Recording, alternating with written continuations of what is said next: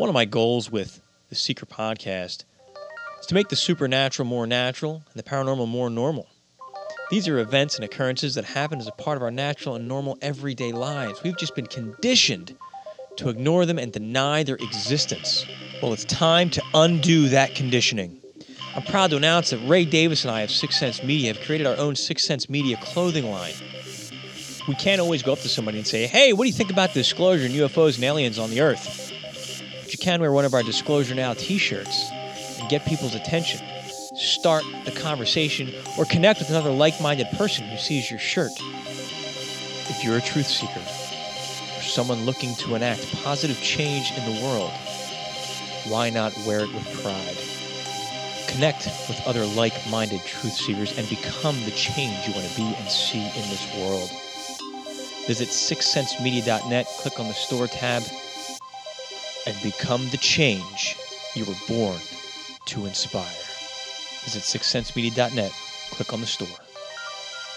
Welcome to Truth Seekers. Let me tell you why you're here. You're here because you know something. What you know you can't explain, but you feel it. You felt it your entire life. That there's something wrong in the world. You don't know what it is, but it's there.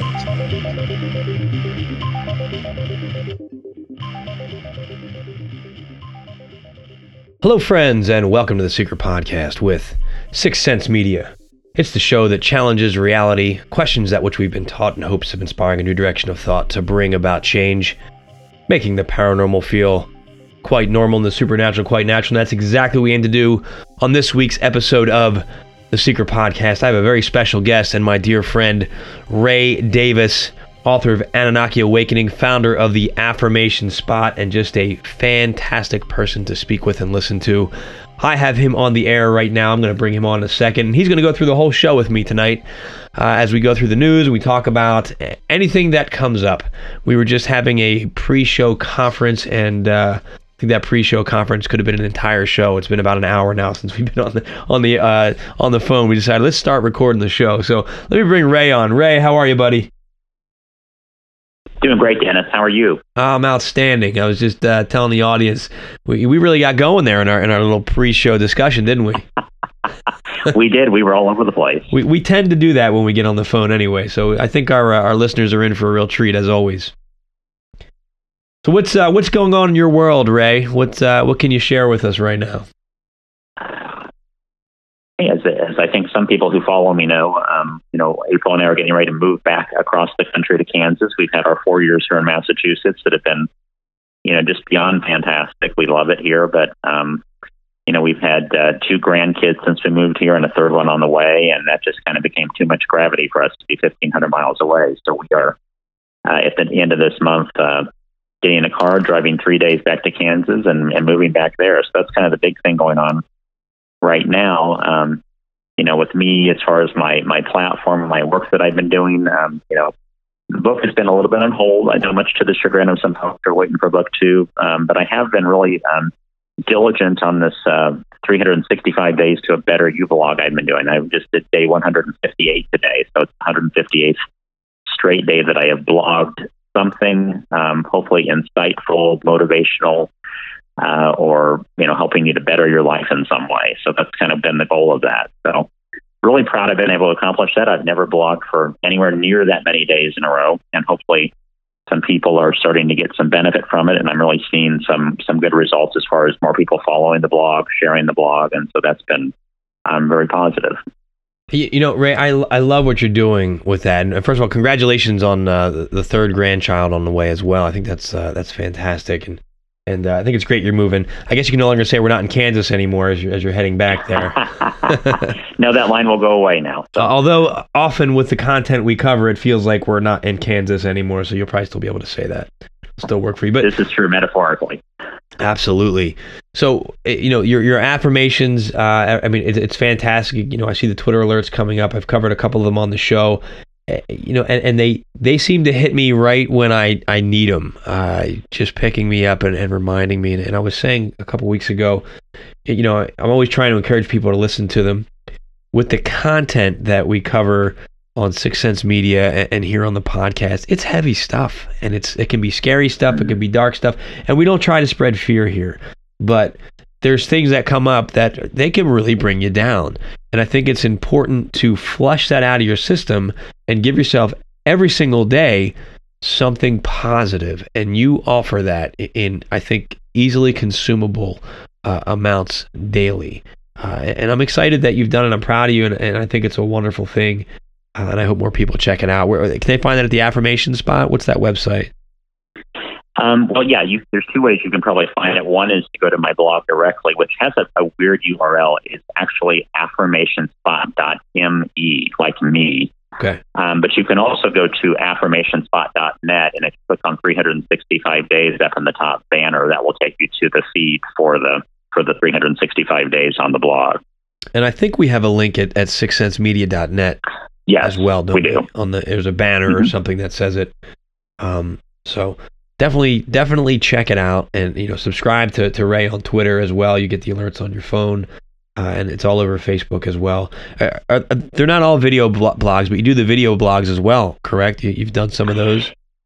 Yeah, I've done a few for that blog, not so many. I am also working on my YouTube channel, and I've done probably this year, I don't know, in the last year, probably about 40 or 50 videos. Some of them are like little daily motivational things, and then other ones are actually like pre-recorded affirmations that you can listen to like while you sleep or you work or something like that, to kind of help you with a particular area of your life. I try to focus on a particular area of your life. So if you listen to it kind of over and over again, hopefully it's going to infuse your mind with positive ideas on how you can achieve that goal. I was, you and I were talking before the show. I tell you, I've been up and down with just depression and stress and frustration. And I found, as I went into heavily months ago, I was really into Tony Robbins, like around Christmas time, and it really uplifted me. And now I just finished a book by Dean Graziosi, I think his name is. He's a compatriot of Tony Robbins. And I realized, even though we're studying this stuff and we want to know this stuff, if you want to just better your life, there's steps you can take, there's things you can do, and a big part of that is that self-talk. What are you telling yourself? Do you believe in yourself? Are you optimistic about things, or are you constantly putting yourself down? And you can reprogram your thought process. And I think a great way to do that is listening, not just listening to your affirmations, but letting them resonate through you, repeating them, writing them down, saying them over and over again until it becomes your mantra. I can do this. I can do anything. And you start to believe it, because you sit there and you reach a challenge and you say, your normal self goes, oh, this is going to be a headache. This is really going to suck. And instead you say, I can do anything. And you just suck it up and you do it. And you're like, wow, that felt really good. It works. So I think it does work. And what a lot of people don't realize is we got those negative mindsets the same way at some point. Either we did that self-talk to ourselves, and probably it was because we absorbed it from people around us, that were negative and didn't have a very positive view towards life. And, it always is going to go wrong and that sort of thing. And we, as children, kind of picked up that stuff. And I also think there's something to be said, and there's been some research even on this, that the human default setting is kind of negative. It's kind of tilted negative. Most people do not get up and blow sunshine out there, out there wazoo every day, but it's something you have to work at for most of us. And so you really do have to kind of change it, but it's amazing that you can, by consciously infusing your mind with better thoughts, you really can change your outlook, also your results in life, as compared with being negative. I always like to say that, people say, well, positive thinking, that it doesn't always work. And it's like, it's true, it's not like an ATM. Right. But I guarantee you this negative thinking does always work. Yeah. If you think negatively, things go south. I mean, you think about a day when you get up and go, oh, today it's going to be awful. Guess what? You start seeing examples of why it's going to be awful right away. Whereas if you get up and look at the sun is shining, the birds are singing, there's something good going on, it's amazing that you can pick out the good things that are happening. And it's all about what you're taking into your consciousness is really helping to inform the mood you're in and the motivation you have to move forward. I'm finally starting to understand. I heard somebody say happiness is a choice. And it's easier said than done when you're in that lowly state. But I was down. I was like a couple months ago. I was really down, and I said, I don't want to feel this way anymore. So it didn't happen overnight, but I started taking steps. One of the things was looking at my thought process, looking at my perspective and my interaction with the world, and making subtle changes. And now I'm in a spot where not a whole lot has changed, but I feel wonderful despite the hoarse voice I've got right now from being sick. Mentally and spiritually, I feel really good and positive about life because of things like your affirmations that are out there that help you reprogram. Yeah, it's amazing.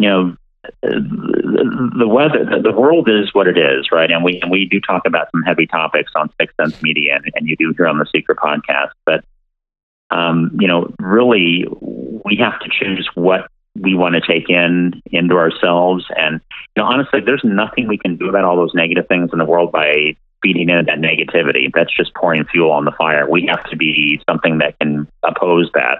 And to oppose that, you have to have a strong, positive mindset that we can have a different world, that we can have a different outcome, that we can choose a different way. And I think that it's not just an individual thing. I think it's a collective thing. The more of us that really think in those ways, we can have a different world, because we really can have any world we choose. We have the one we've chosen, perhaps unconsciously now. But we can have a better world if we choose that, tomorrow. So, and that's very, very important. I think. That's the Maharishi effect right there. 1% of people meditating can impact a given area. Two quotes come to mind, and two of my favorite quotes that I refer to a lot. One's by Dr. King. Darkness cannot drive out darkness; only light can do that. Hate cannot drive out hate; only love can do that. And I think that makes so much sense. If I fight hate with hate, I'm just creating more hatred. And then Nietzsche said, be careful when fighting monsters. You yourself do not become the monster, for when you gaze long enough into the abyss gazes into you. And it makes a lot of sense. If you're going to try to enact change by using the same tactics of the object you're trying to change, well, you're not really bringing change. You're just feeding the system. Well, there's a thing, and I've noticed this a lot with people who are very, progressive, and I don't use that in a particular political vein, but they're progressive in the sense of trying to move forward. But a lot of times they get angry at what is, and what I feel like is if you're coming from a place of anger to change the angry system that exists now, all you're going to do is replace one angry system with another. That's right. You have to want to have that change, but it also matters what the mindset is you come to that change with, I think. And I think that really is something that people need to think about, because it's not enough just to get angry and burn it down and replace it with something else. It's what do you replace it with? And if you're not prepared, and if you're coming at it with anger and that sort of thing, all you're going to do is have a new angry system, that you're in control of maybe now, but that's not really the answer. The answer is to have a different system that's really progressive in the way that it benefits every human being on this planet, and that should be our goal. And even if that may not happen, if you may not be able to change the whole system, and the world around you is challenging and difficult, find a way to make the best of it. As it's not easy to do, but this is our shot. You have this life, you have this experience. I don't know how many experiences we get here on this planet, but right now this is what we've got. And if you could take an experience and make it something enjoyable as opposed to just focusing on everything that's wrong, I think you're winning. I think you're ahead of the game right there, and that can be contagious. Well, and what's the saying? If not us, who? If not now, when? Right? That's really it. I mean, it's like if we say, I see people all the time and say, well, if they would just stop being the way they're being, then I could be. And I mean this in personal lives and also in the world, right? Among nations, if they all stop doing what they're doing, then we can have what we want. But why don't we stop doing what we're doing? Why don't we change the way we're going to approaching things? And then I think we would see that we don't have to wait for someone else to change, for the world to change. We can be the spark for that. Because with that mindset, with the waiting, you've given up your control and your power. You're waiting to be reactive to someone else's decision, as opposed to, you know what? I'm doing this my way. I'm doing it now. You're in control. And that's an empowering, wonderful feeling. Even if you fail, even if it doesn't work the first time, don't look at failure as, oh, that's it, I'm done, I'm a loser. No, failure is just a part of the learning process. If you're not failing, you're not trying hard enough. You're not taking enough risks, in my opinion. Absolutely. Well, good stuff, Ray. I hope that everybody goes and checks out the affirmation. You've been doing this for a while, right? Yeah, I mean, this is how you got started online with affirmations. 12 years ago. Yep, wow. From 2007. Wow, that's fast. That's fantastic. And I know you have a ton of content out there. A lot of free content. There's some paid content out there as well that I think would be well worth people's investment into the affirmation spot. But and that's all at affirmationspot.me or affirmationspot.com, correct? Affirmationspot.net is the new website. Okay. Yep. Okay. Or sixcentsmedia.net. We got the links right there. That's the easiest one for me to remember. Okay, so let's do a little bit of news here, Ray, and then we can keep this moving. I pulled a couple stories that I think will be of interest. This one comes to us from NBCnews.com. It's called "Give Up Your Password or Go to Jail. Police Push Legal Boundaries to Get into Cell Phones."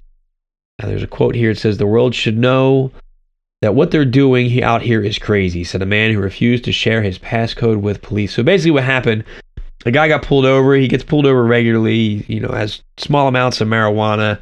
And, he's like, "Look, I just told the cop I had it because I know the routine. And while I was there, a text message came through my phone. And it said, 'Oh my gosh, did they find everything?' So then the cop started pressing him, saying, 'What else is in the car? You need to give me the password to your phone, or I'm going to get a warrant and I'm going to get into your phone.' And the guy said, 'Well, get a warrant.' So the cop arrested him, put him in jail. And, the guy went home. The cop showed up at his door like the next day with a warrant saying, 'You need to give me your password,' because the way this works in law enforcement, if you have probable cause to believe criminal activity is afoot, then you can go get a warrant to violate someone's privacy.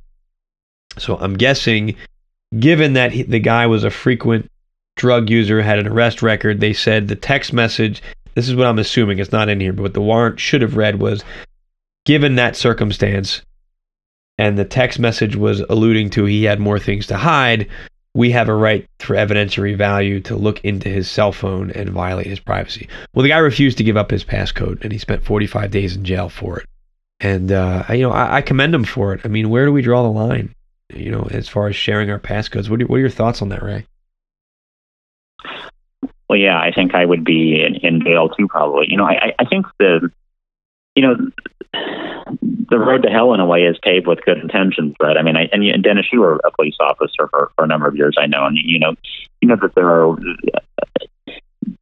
are bad things going on, and sometimes people get away with them because of technicalities and things like that. But on the other hand, I think these things set precedents, and the problem is it isn't just the drug dealer, right, who they're going to do that with. And once they can do that once, they're going to start doing that with everybody. Quite frankly, we all have stuff to hide that's not necessarily criminal, but it's not something that we want the authorities to know about either.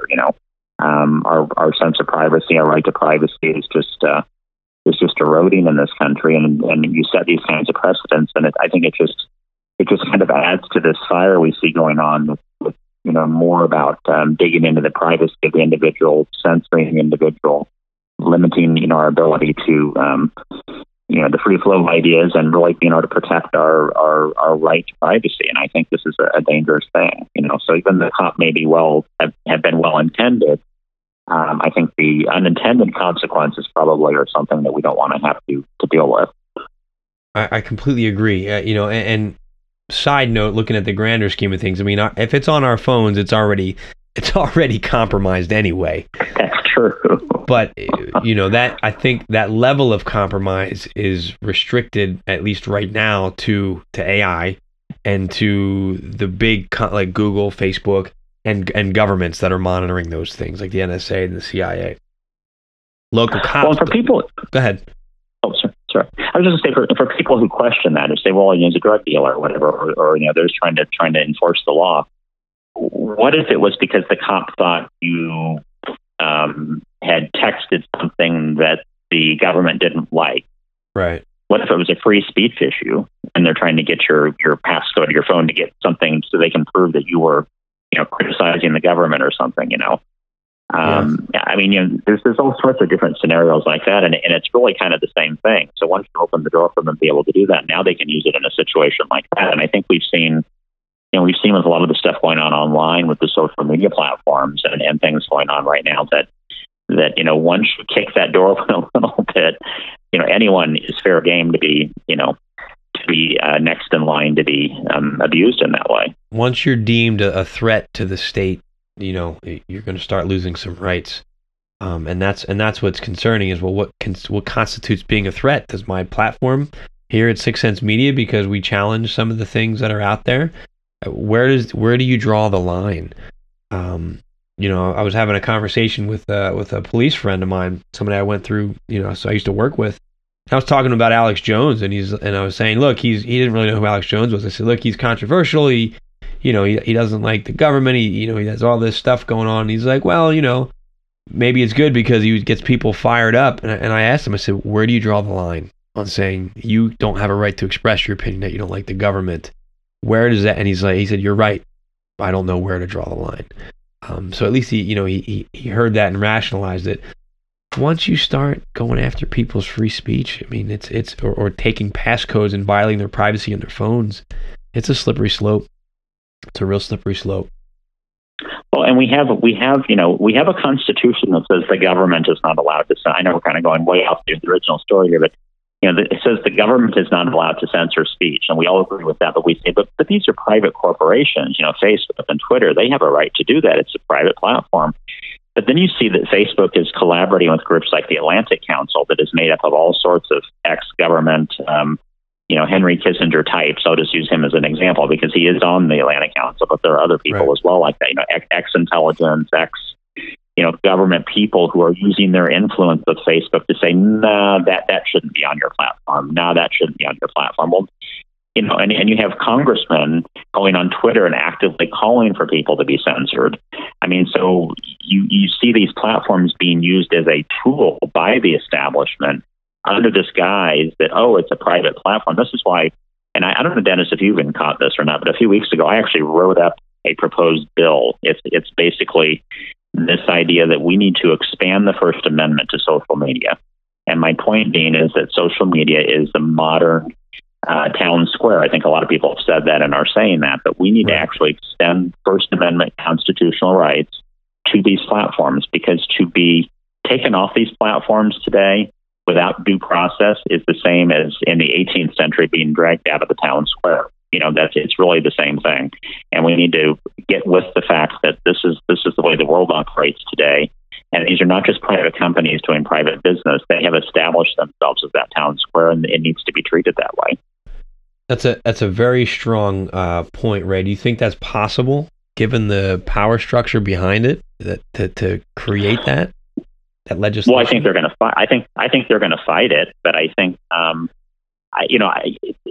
think it's really interesting, and I know that I have kind of been following Tulsi Gabbard's campaign a lot. I really think a lot of her, because I think she has. I have never seen. I'm 54 years old, and I've never seen a candidate in my lifetime who's been willing to go on the campaign trail running for president and say, a main candidate, say the things she's saying about the military-industrial complex, say the things she's saying about these sorts of things. And I think there are people like her who would fight for something like this. Now, I don't think it would get any kind of a mirror majority in Congress right now, because I think they are all, really not for these sorts of things. But I think it's just something that I think it ought to be challenged in court. I mean, I think this ought to be, there ought to be Supreme Court cases going on right now about this kind of thing, because it's just a fact. There's no one I go down to the town square here in Framingham. There's nobody there today. In the 18th century, that was the public square. Everybody was there. And if you got up on a soapbox and started talking, you might attract a crowd and you could kind of say your piece. But today, Facebook is that, Twitter is that, Instagram is that. And if you take that away from somebody, that's the that's limiting your free speech. And when you see government actors or ex-government actors using their power to influence these platforms, even threatening them with antitrust, all this kind of thing, if they don't censor people, well, where's the line between that and what's not allowed by the Constitution? You're using a private business to institute the censorship that you're not allowed to censor. You're allowed to institute yourself, and that's just got to stop. It's a gray area. But they're hiding behind that corporation right there, saying, like you just said, they're sidestepping that Constitution. So technically, the government's not the one doing the censoring, but in reality, we know we're reading between the lines here and seeing just what's happening. Or privatizing speech, just like in the workplace, right? You don't have free speech in the workplace because corporations are kind of that way too. They're kind of little mini tyrannies, right? Yeah. Where you don't have free speech, and now we're saying, and on these platforms you don't have. Pretty soon there'll be no place you have free speech anymore. Yeah, even because it'll all be privately owned. Even in your own mind, I wonder how much longer that's going to last. I think you've done a few shows on that. I have. I certainly have, just a few. But and that's, I think, what we need to be mindful of is kind of where is this going. And on a slightly unrelated note, I unplugged. I took Facebook and Instagram off my phone 2 weeks ago now because I was spending so much time just scrolling and scrolling and scrolling and scrolling, and it's made such a difference in clearing my head that I recommend it. Just do like a week or 2 week cleanse from it, and then we can come back and now I'm in more control to get on there and have those discussions.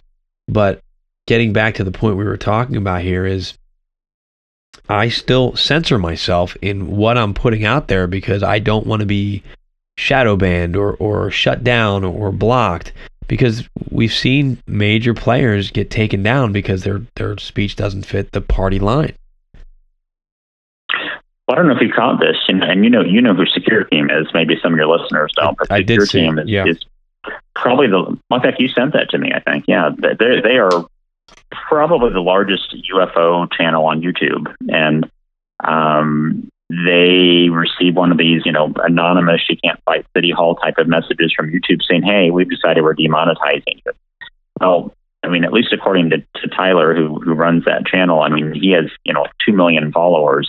They just attacked YouTube basically with their protest, and they undid it for now anyway. But you see, I say that to say that there's no platform, there's no one who has too big of a channel that isn't under threat on this, as long as this is allowed to go on. Now, if we had something like this idea of this, I call it the expanding the First Amendment to Social Media Act.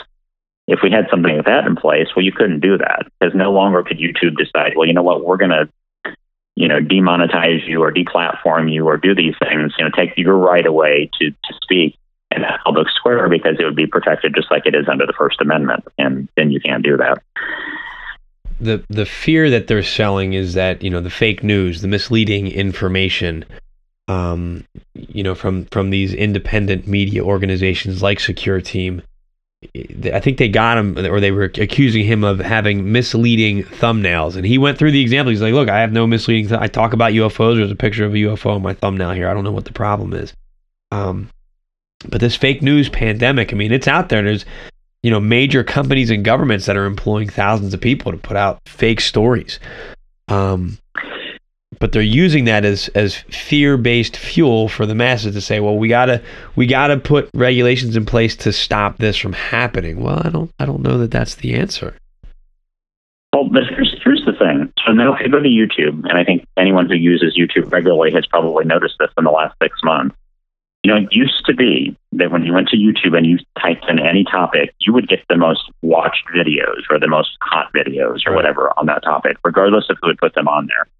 Now what you get is CBS, NBC, the New York Times, the Washington Post. Right. It's all these quote unquote, mainstream outlets. Well, I hate to say this, but every one of them got the Iraq War wrong. Every single one of them. Every single one of them. I think at the end of the day, when we really evaluate this Russiagate thing, most of them will have gotten that wrong. Yeah. And so, what's fake news? Is it fake news if you have a show like a Rachel Maddow and you go on the air every single night and talk about a complete conspiracy theory and you fuel all sorts of things? How is what you or I do or some other people that have been deplatformed do worse than that? But is MSNBC or is Rachel Maddow going to be deplatformed? No. So it's not even an even playing field. What it is basically is as long as you're pitching establishment narratives, you can get away with that. But it's only if you're pitching narratives that don't fit the established narrative that they're going to come after you. And so it's not even an even playing field. They're not even being honest about what they say they're doing. You're absolutely right. The mainstream seems to have carte blanche to tell whatever story they want because that's what they're being told to tell. I try to be very careful with every story I share. I put the links right there in the show notes and in the newsletter so people can see where I'm getting my information from. And if I'm giving my opinion, I state, this is just what I'm thinking here, or I'll say, what if? But I do worry that somebody one day is going to say, you know what, you're not spitting out what we're supposed to be spitting out. UFOs, we've been seeing them since 2014, and we don't care who's flying them. Why are you asking who's flying them? We're shutting it down. I'm just waiting. I'm waiting for that moment. Well, I think it's coming. It's just, I think we have allowed all of us. I think we took for granted because these platforms grew up out of nowhere. I mean, you think that 10, 12 years ago, these things didn't hardly exist. Mm-hmm. These social media platforms, and I think we didn't really think consciously about what they would become. And we took for granted that YouTube started out as people in their bedrooms, right, making videos about stuff. And that was their bread and butter. Then they get bought by Google. And now they want to become this bastion of mainstream media, and they're kind of trying to weed out the alternative voices and that sort of thing. I mean, it's just, I think we risk getting to a world where we only have, you can't have freedom of thought when there's just one narrative being pitched to you all the time. And people say, people think, well, there's Fox News, there's MSNBC, there's an opposite side. It's opposite sides of the same narrative. Is what those are. They're kind of what they call the, what is that called? I can't think of the term. The Overton window. So the Overton window is kind of like this idea of the ideas that mainstream of society says are within the realm of possibility. Right. So you have kind of a left fence of that and a right fence of that. As long as you stay within that fence, you're okay. But if you stray outside of that fence in either direction, now you're becoming a threat to the system. And these are the people that you see these platforms going after. Now, sadly for us, then, if we're not big enough yet, they don't really care about us. But they are going after these big players because they are reaching lots of people with ideas that are different than that window that the establishment wants to put out there. And I just think we've kind of let this go on autopilot, but now I think we really need to make a decision, we the people, and say, are we going to allow these one of the great things about the internet, right, is that it democratized information, and now we're at a risk of it being re-monopolized. Right. And I think we really need to think about if that's what we want. In looking at these platforms, and again, take the UFO story. First of all, I mean, we have bigger players that they're going after that seem to be covering things like UFOs and cover-ups like that. Do you think overall the general population of the planet could handle that information? You put any credence into that story? Well, people would panic and religions would fall apart. I mean, what are your thoughts on that? Your average citizen who's never thought about the existence of UFOs before and God forbid aliens, how do you think people would handle that information if it was to come out? Well, I think it has been slowly coming out, and I honestly don't think that there would be panic in the street. The classic, Orson Welles type of scenario at all. Now, I do think once people thought about what it might mean for some of their paradigms, that could cause some issues for things. But I don't think there's going to be panic in the streets. I think most people have accepted the idea that we live in a universe that there's probably other life in, right. That other life is probably visited us at some point in time. And, people like us who have studied this a little bit and look at this, the whole, swath of history of the evidence of the fact they have, that's obvious. But I don't think that there's panic. I think if you look at the New York Times story, in 2017 that came out, I mean, that was like a pretty wide, berth. It was on all the nighttime cable news network outlets. It was in Washington Post, New York Times. Yeah, pretty CNN even mainstream, covered and it. there wasn't a big reaction to it. There wasn't like, oh my gosh, the world is going to end. So I really think that has become a canard in a way. So I don't really think that's even a legitimate concern. And I do think, like I say, as people start thinking about the implications of it are for their idea systems, their paradigms, and their belief systems, then that could become more problematic down the line. But I don't think it's chaos in the streets because we just acknowledge what is become pretty obvious to anyone who's paying attention. Right. Now, I'm going to go back to that for a second because that frustrated me, and it still frustrates me to this day, is that announcement comes out from the official sources that we've been hoping would acknowledge that they exist, and nobody really talked about it. Not so, like, I'd go out to parties and, hey, did you hear about UFOs? They'd be like, no, what are you talking about? I'm like, the New York Times just had this article and they had I'd go through everything and they just look at me like, oh, that's interesting. And that would be it. They would, like, they're just not interested in it. It's the opposite, actually, of the panic in the streets. It's really just a lack of interest in it. And I find that to be fascinating. Yeah, I find that puzzling. Well, not surprising, but puzzling. I think, we were talking about before we went on the air, there's so many distractions out there, Right. Sports and your job, and, people are kept busy working 2 and 3 jobs in a lot of cases to make ends meet, and you raise your kids, and you have this life going on, and you just don't have time to worry about that kind of stuff. You're trying to get the basics of life, met. And these things seem like kind of like a luxury in a way, right? I don't really have time to think about stuff like that. Now, if they landed on the White House lawn, then maybe that'd be a little more in our face, then we would have to deal with it more directly. But, I think that's why. I don't think it's people are scared of it or worried about it. I think it's just not on their radar because they've got too many more pressing issues to think about, Yeah, no, it's that, being in survival mode. You really can't focus on your own spiritual evolution when you're just focused on making sure you're doing your job and taking care of everything else that seems pressing and right in front of you. You're absolutely right. It's tough, though. It's frustrating seeing this unfold and recognizing the significance of it and the impact it is having on the world and could have on the world, and just not seeing anybody else jump through. As excited as you and I are about it, Ray. Someday, maybe. But I do still think it's going to take. I think it's one thing for a story to run in the New York Times, and let's not pretend. We were talking about the Iraq War a little while ago.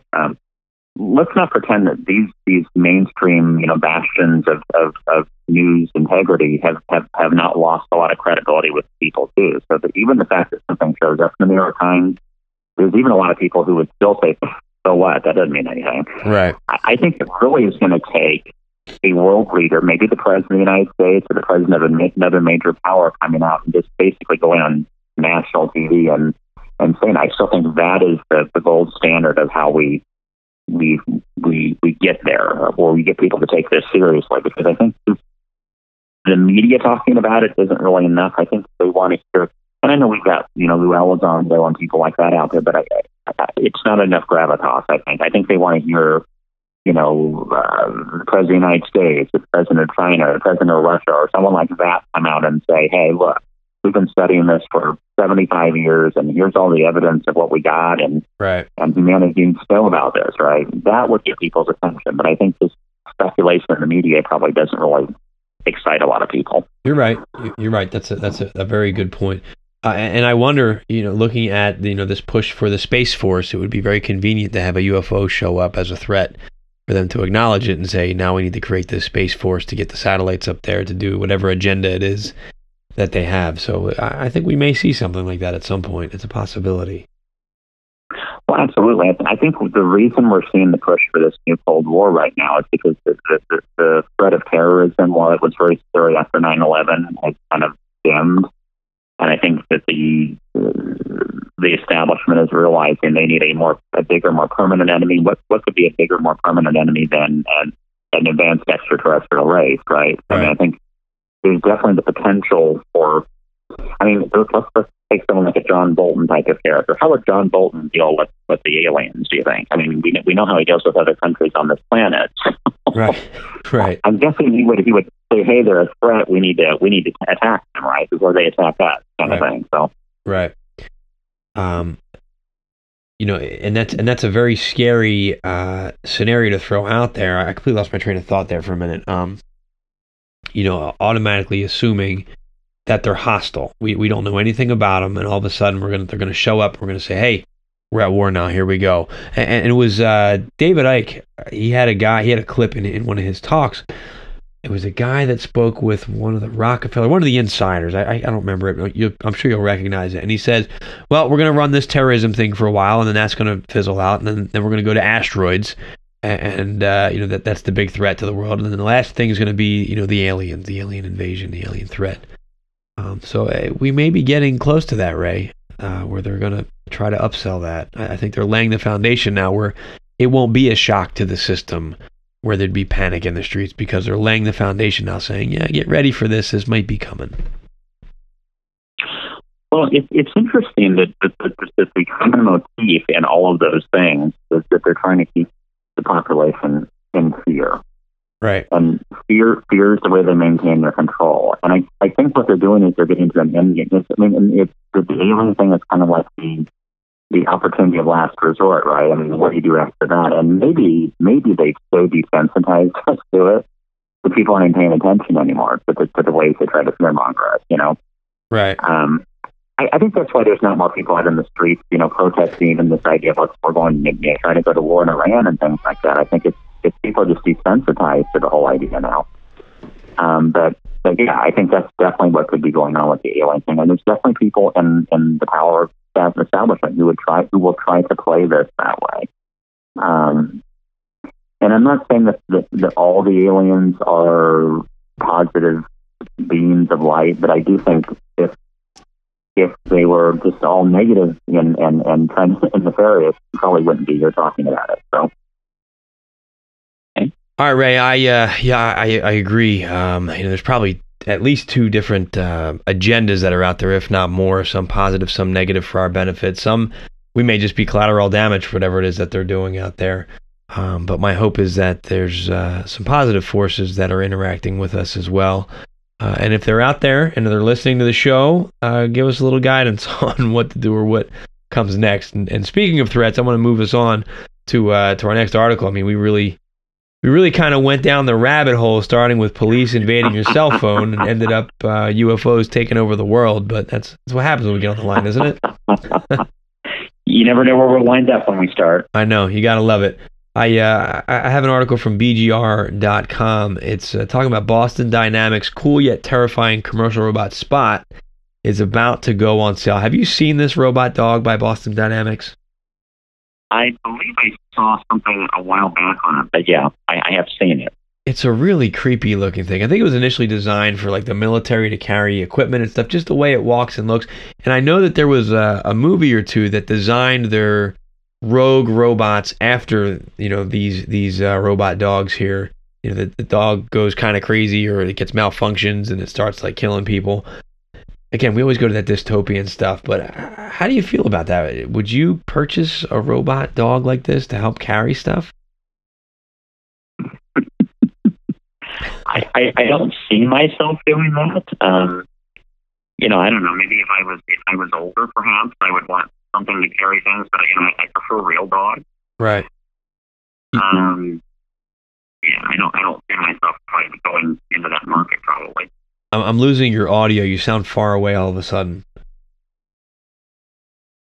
Is that better? Yeah, much better. Much better. Okay. Yeah, I'm with you. I look at these things, and here's the challenge: is that a lot of this stuff will have a legitimate benefit to society. It really will.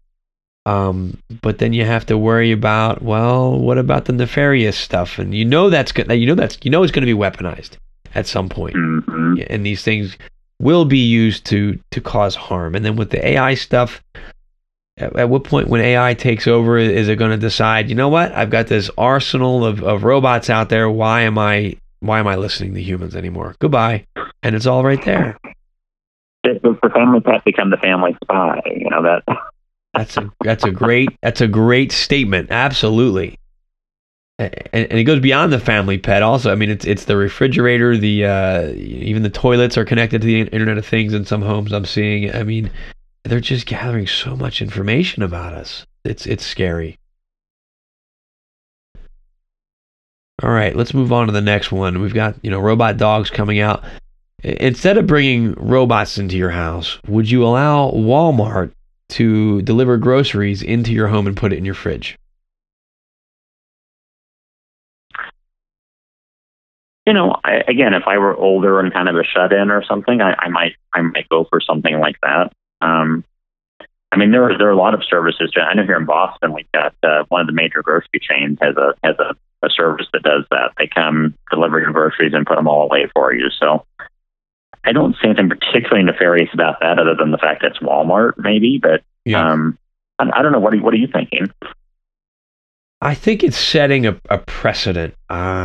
How far, I don't know. I mean, to allow an entity into your home, which means they'll probably have to have some form of access. And again, as everything becomes digitized, this ties into some of the crypto stuff we look at, but as everything becomes digitized through your phone, through 5G, through everything, now they're going to have the key to get into your home, the digital key to get into your home and have access to your home so they can deliver your food.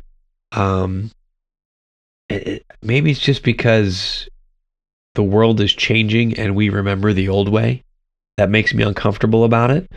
But with the next story I'm going to share, it brings us back to robots. I'll jump to that. There's a story about Walmart right here coming in and bringing food into your fridge. That's from Fox 5. But the next one I wanted to share is Amazon unveils futuristic helicopter plane hybrid drone for deliveries. This is from Bloomberg.com. And they've got these drones. Right now, they're just delivering things. They're going to be delivering things in the very near future, like toothpaste and small things. But they say within 30 minutes, they're going to be able to deliver them and drop them off. But you take the Walmart story, people are coming into your home to deliver your groceries. You take the robot dog and you take Amazon drones and you combine that, because as these industries combine, I know it sounds crazy, right? But is that not, with those three stories we just looked at, is that not a foreseeable possibility that drones will at one point enter your home and deliver your groceries? Yeah, I could see that happening probably.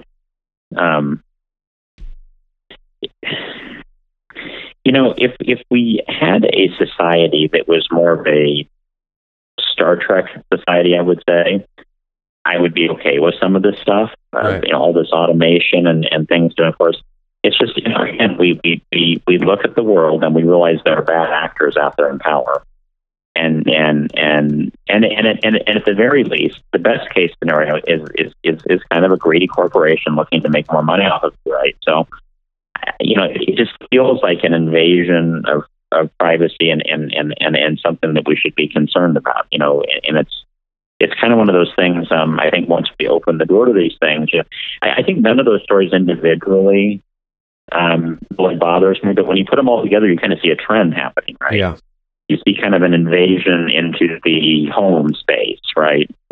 It's not us going out to someplace anymore. Now it's coming to us, and it's all electronic and it's all automated. And I think I see a trend there that, again, if there were best of intentions, maybe it's all a good thing, but we can't always trust that that's the case for some of these entities. So I'm going to go off the deep end with this question. I'm sure you'll see where I'm going with it. Would you say that with the creation of AI and the creation of these robots, many people are saying, well, I don't want to spend the time and go out to the store and do the shopping. I don't want to put my groceries away. I want someone to do it for me.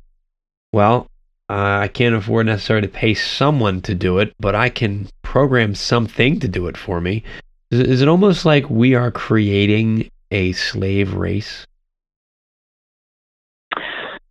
Well, sure. I mean, if we're in control of an AI that is intelligent and could border on the level of sentience, and of course, as I like to say, there's a Star Trek episode for everything. There was a Star Trek episode about this, about Data, about talking about the fact of could they wanted to take him apart to study him to build more of him, and he didn't want to be taken apart, and there's this court case and everything. And yes, I mean, we're creating a race of intelligent entities, perhaps even automatons at some point in time, that that could border on sentience or consciousness.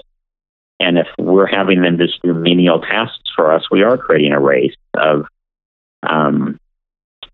intelligent, sentient beings that we're using kind of as slaves. And, to your point, like, this kind of may be a grandchild thing, right? Because that might be that a lot of us think that's kind of how we got started. We were designed to be someone's slave race. So we're seeing history repeat itself.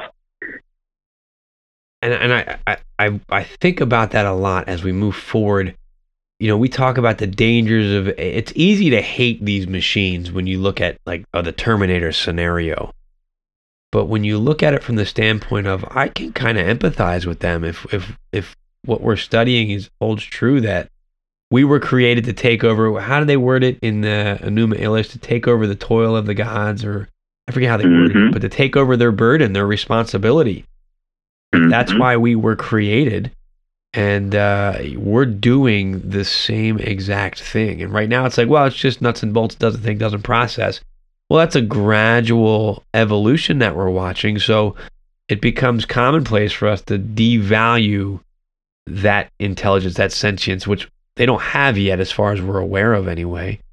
But at what point do they have it? And then we're going to have to fight. We're going to have people saying, well, we fight for machine rights.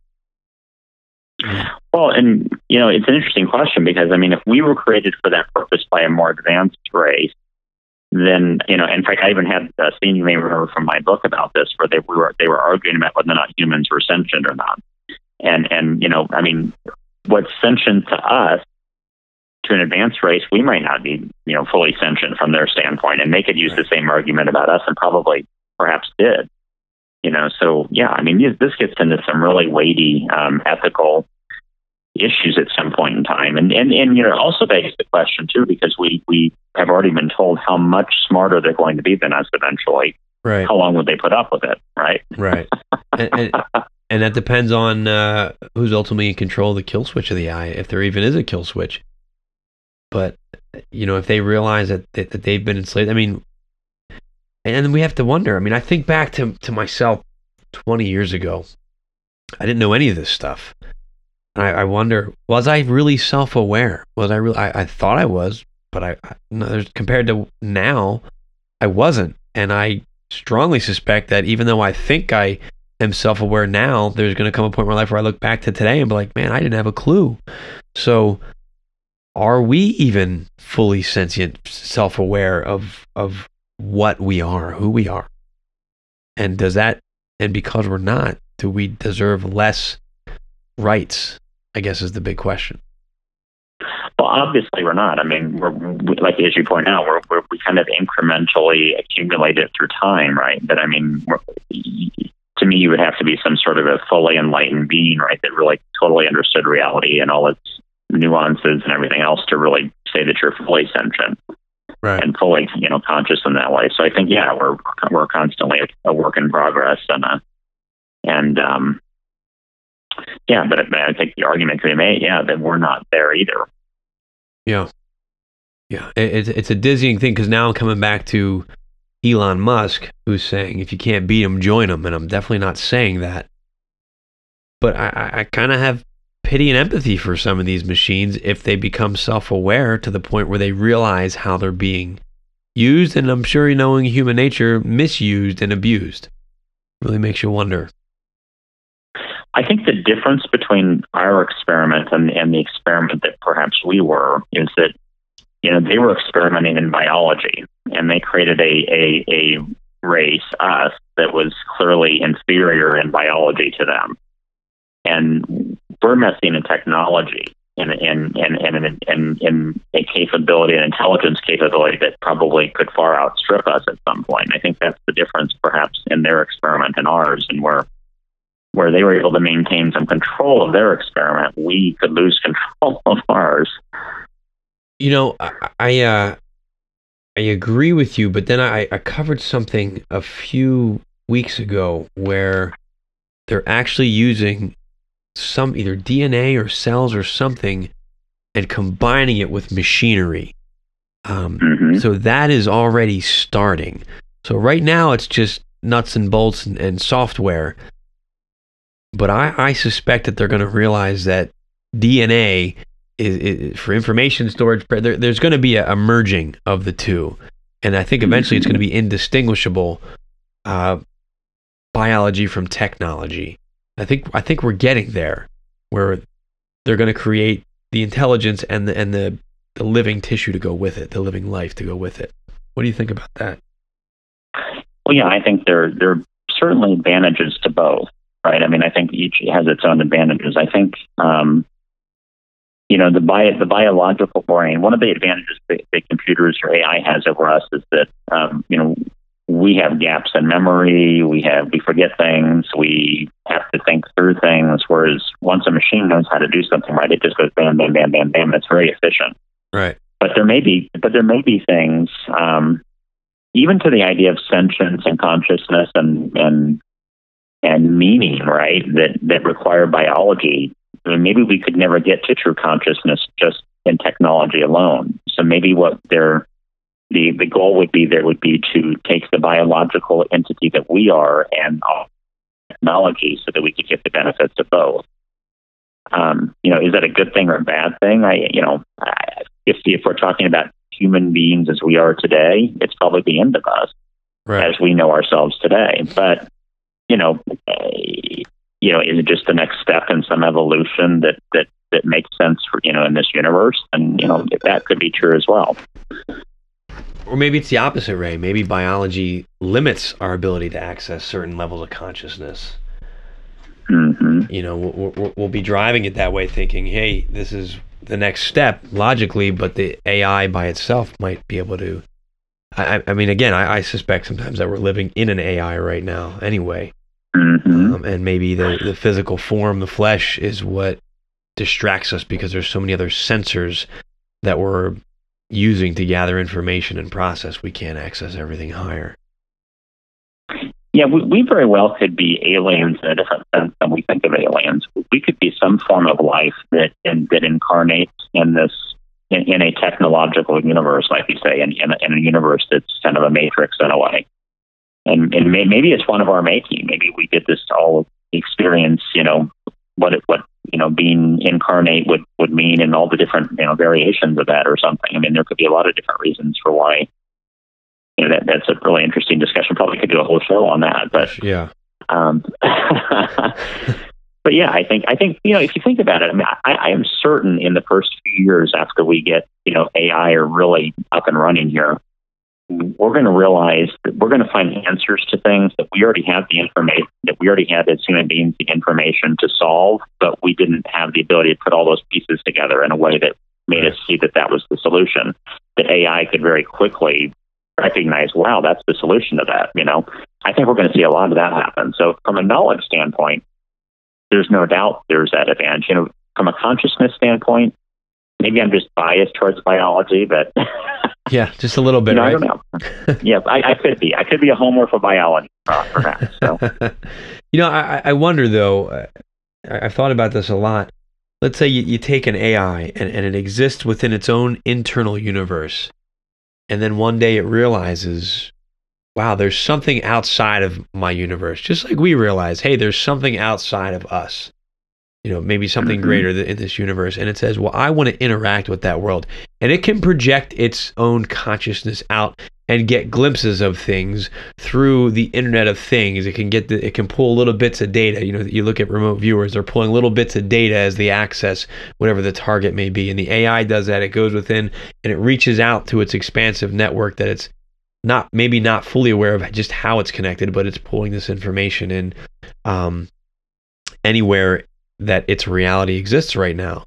And then it says, well, I want to start to interact better, so I'm going to find a way to fragment my consciousness and implant it in one of these mobile machines that are out there and make that more sentient, more aware.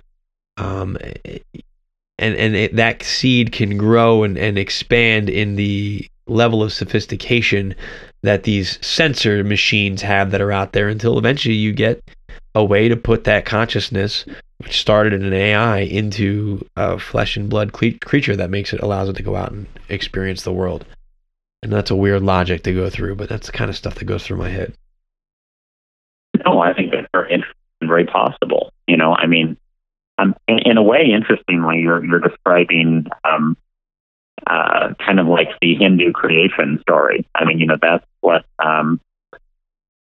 Okay, now my dog is going to start barking. There's this idea of that there was a God, right, who was all there was, and he suddenly had the thought. He had actually a thought of fear, and he's like, "What do I fear? I'm all there is." And the moment he did that, we got this idea of duality, and now we have everything replicating out into all the different forms that are in the universe, all emanating from him. And he becomes kind of the cosmic dreamer of this dream. This is all metaphor in Hinduism, where they talk about this. Brahma is dreaming Vishnu is dreaming the cosmic dream, and all of this is kind of happening in his dream, sort of. And in a way, what you're talking about is that it's this consciousness going out and filling these other forms up to understand all the different varieties and ways that life can be, in a way, in all these different forms, and trying to maximize the potential there. And, that could be something that we're seeing happen, potentially. Yeah, and I guess that's comforting in some ways, because it means that the universe is not necessarily evil and out to just get us. It's just a giant learning machine trying to understand itself. Mm-hmm. And when you look and that this life is what we know here is that this is the mechanism it's using to do that. Right. When you look at it that way, even the scariest of things doesn't become as scary anymore when you realize, mm-hmm. or when you think, we're all just here to learn, to understand what the heck am I? And if you can fragment yourself into multiple little tiny parts to have different experiences, every experience possible, it would explain why such horrible things happen, because you're trying to understand every aspect of yourself. May I share something? Take a minute. Sure. So I know we're kind of probably getting close to time, but 25 years ago, some of you probably have heard of Neil. I know, Dennis, if you've heard of Neil Donald Walsh or not. He wrote the books Conversations with God. They were really popular back in the 90s. Uh-huh. And I went and saw him speak back in the 90s, around that time when he was quite popular. And he ended his talk that night on something that really struck me, and I've always remembered this story. So he was talking about that all the little souls were kind of around one day, and God's came to them and said, "Hey, I've got a mission. I need to send one of you on." And basically, it was to come here, and I know this is going to be, some people may not like this. I mean, I find it really intriguing. I need someone to go and be this Hitler character. Go down there and volunteer to be that this awful, evil person who has completely lost all sense of who he really is and what he is really about. And I need someone to volunteer to do that. So this one little soul in the back raises his hand and says, "Well, I'll do it, but only if you all, the rest of you, promise that when I have forgotten who I am, you'll remind me who I really am." Right. And I think there's this idea that, and God had gone through this whole thing about how, as negative as this is, it's going to bring about good because of it.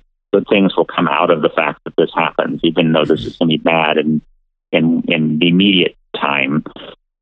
Good things will come out of it. And I kind of think about things that way. We when we see these negative things in the world, I mean, it may be that we've signed affirmations because if we are this mechanism we're talking about that's trying to experience everything, our conception of good and bad is pretty narrow, right? We think of things as good or bad, but if you look at it from this cosmic level of trying to experience everything, then everything becomes part of the experience. And I know that's a very hippie kind of concept for a lot of people. But I mean, if you just think of this cosmic mechanism trying to just get every ounce of everything that's possible to experience out, you have to experience all of it, right? And so someone has to sign up to go take those bad roles and play that role here, right? And kind of the strutting across the stage and being that, but then at some point we're recognizing, remembering who we really are behind the scenes. And that I know that can be a tough pill to swallow for a lot of people. And again, it ties into, I remember what you and I were talking before the show, and I was talking about, I didn't want somebody to tell me when my dad died that it was part of God's plan. And I was like, I don't want to hear that because his plan sucks.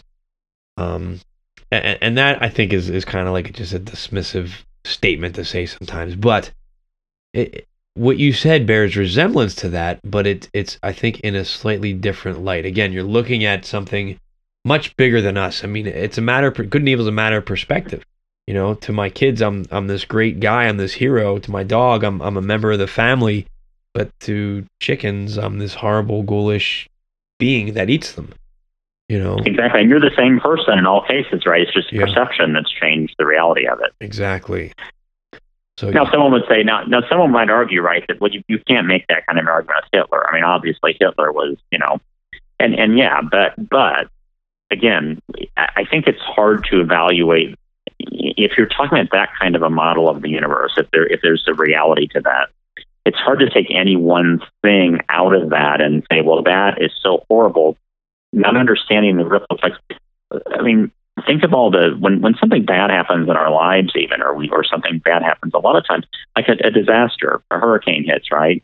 That brings up. It's a horrible thing, but it brings out a lot of good in people too. It does. So there's positive aspects to that. You can't just look at things kind of out of context by themselves. You have to look at the bigger picture, and in a cosmic picture like that, it would be almost impossible for little monads of individuals like ourselves to really see what the good is in the whole thing, right? So it would be a cost of doing business from the larger scale, from the larger perspective. Perspective. I read a story a while ago. I'm sure I've talked about it, but it was the premise of it was somebody died and they went to whatever was next and they encountered this being, and the being explained to him, you're going to go back again, and this time you're going to be living this type of life. And he says, why do I have to go back again? And they say, well, you keep going back. You go back every time because you are everything that has ever existed in this universe. You were Hitler, and you were the Jews that were slaughtered. You're the frog and you're the fly, and when you think like that, hurt my head to think about, like, oh my gosh, what if we come back that many times where, like, I'm Ray Davis, I'm Dennis Nappy, I'm everything. I'm the chicken that I had for dinner. I mean, that's a wild lesson to learn in existence to prepare you for whatever's next.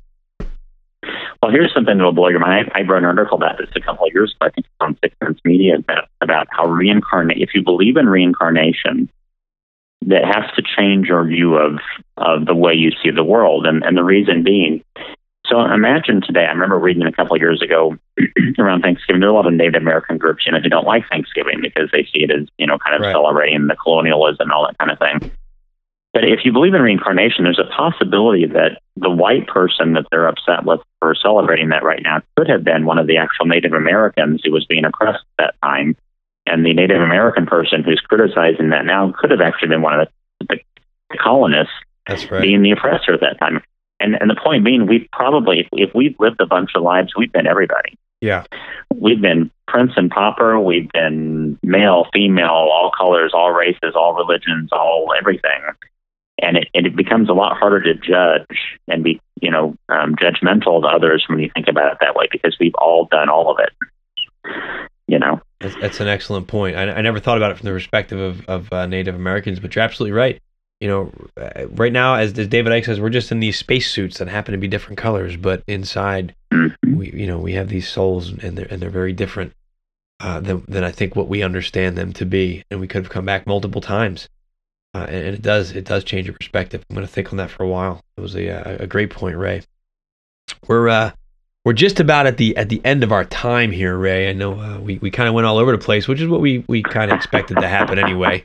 It's been a while since we've been able to do this, and I thoroughly enjoyed it. Do you have anything that you'd like to plug or say, or any final thoughts for listeners out there?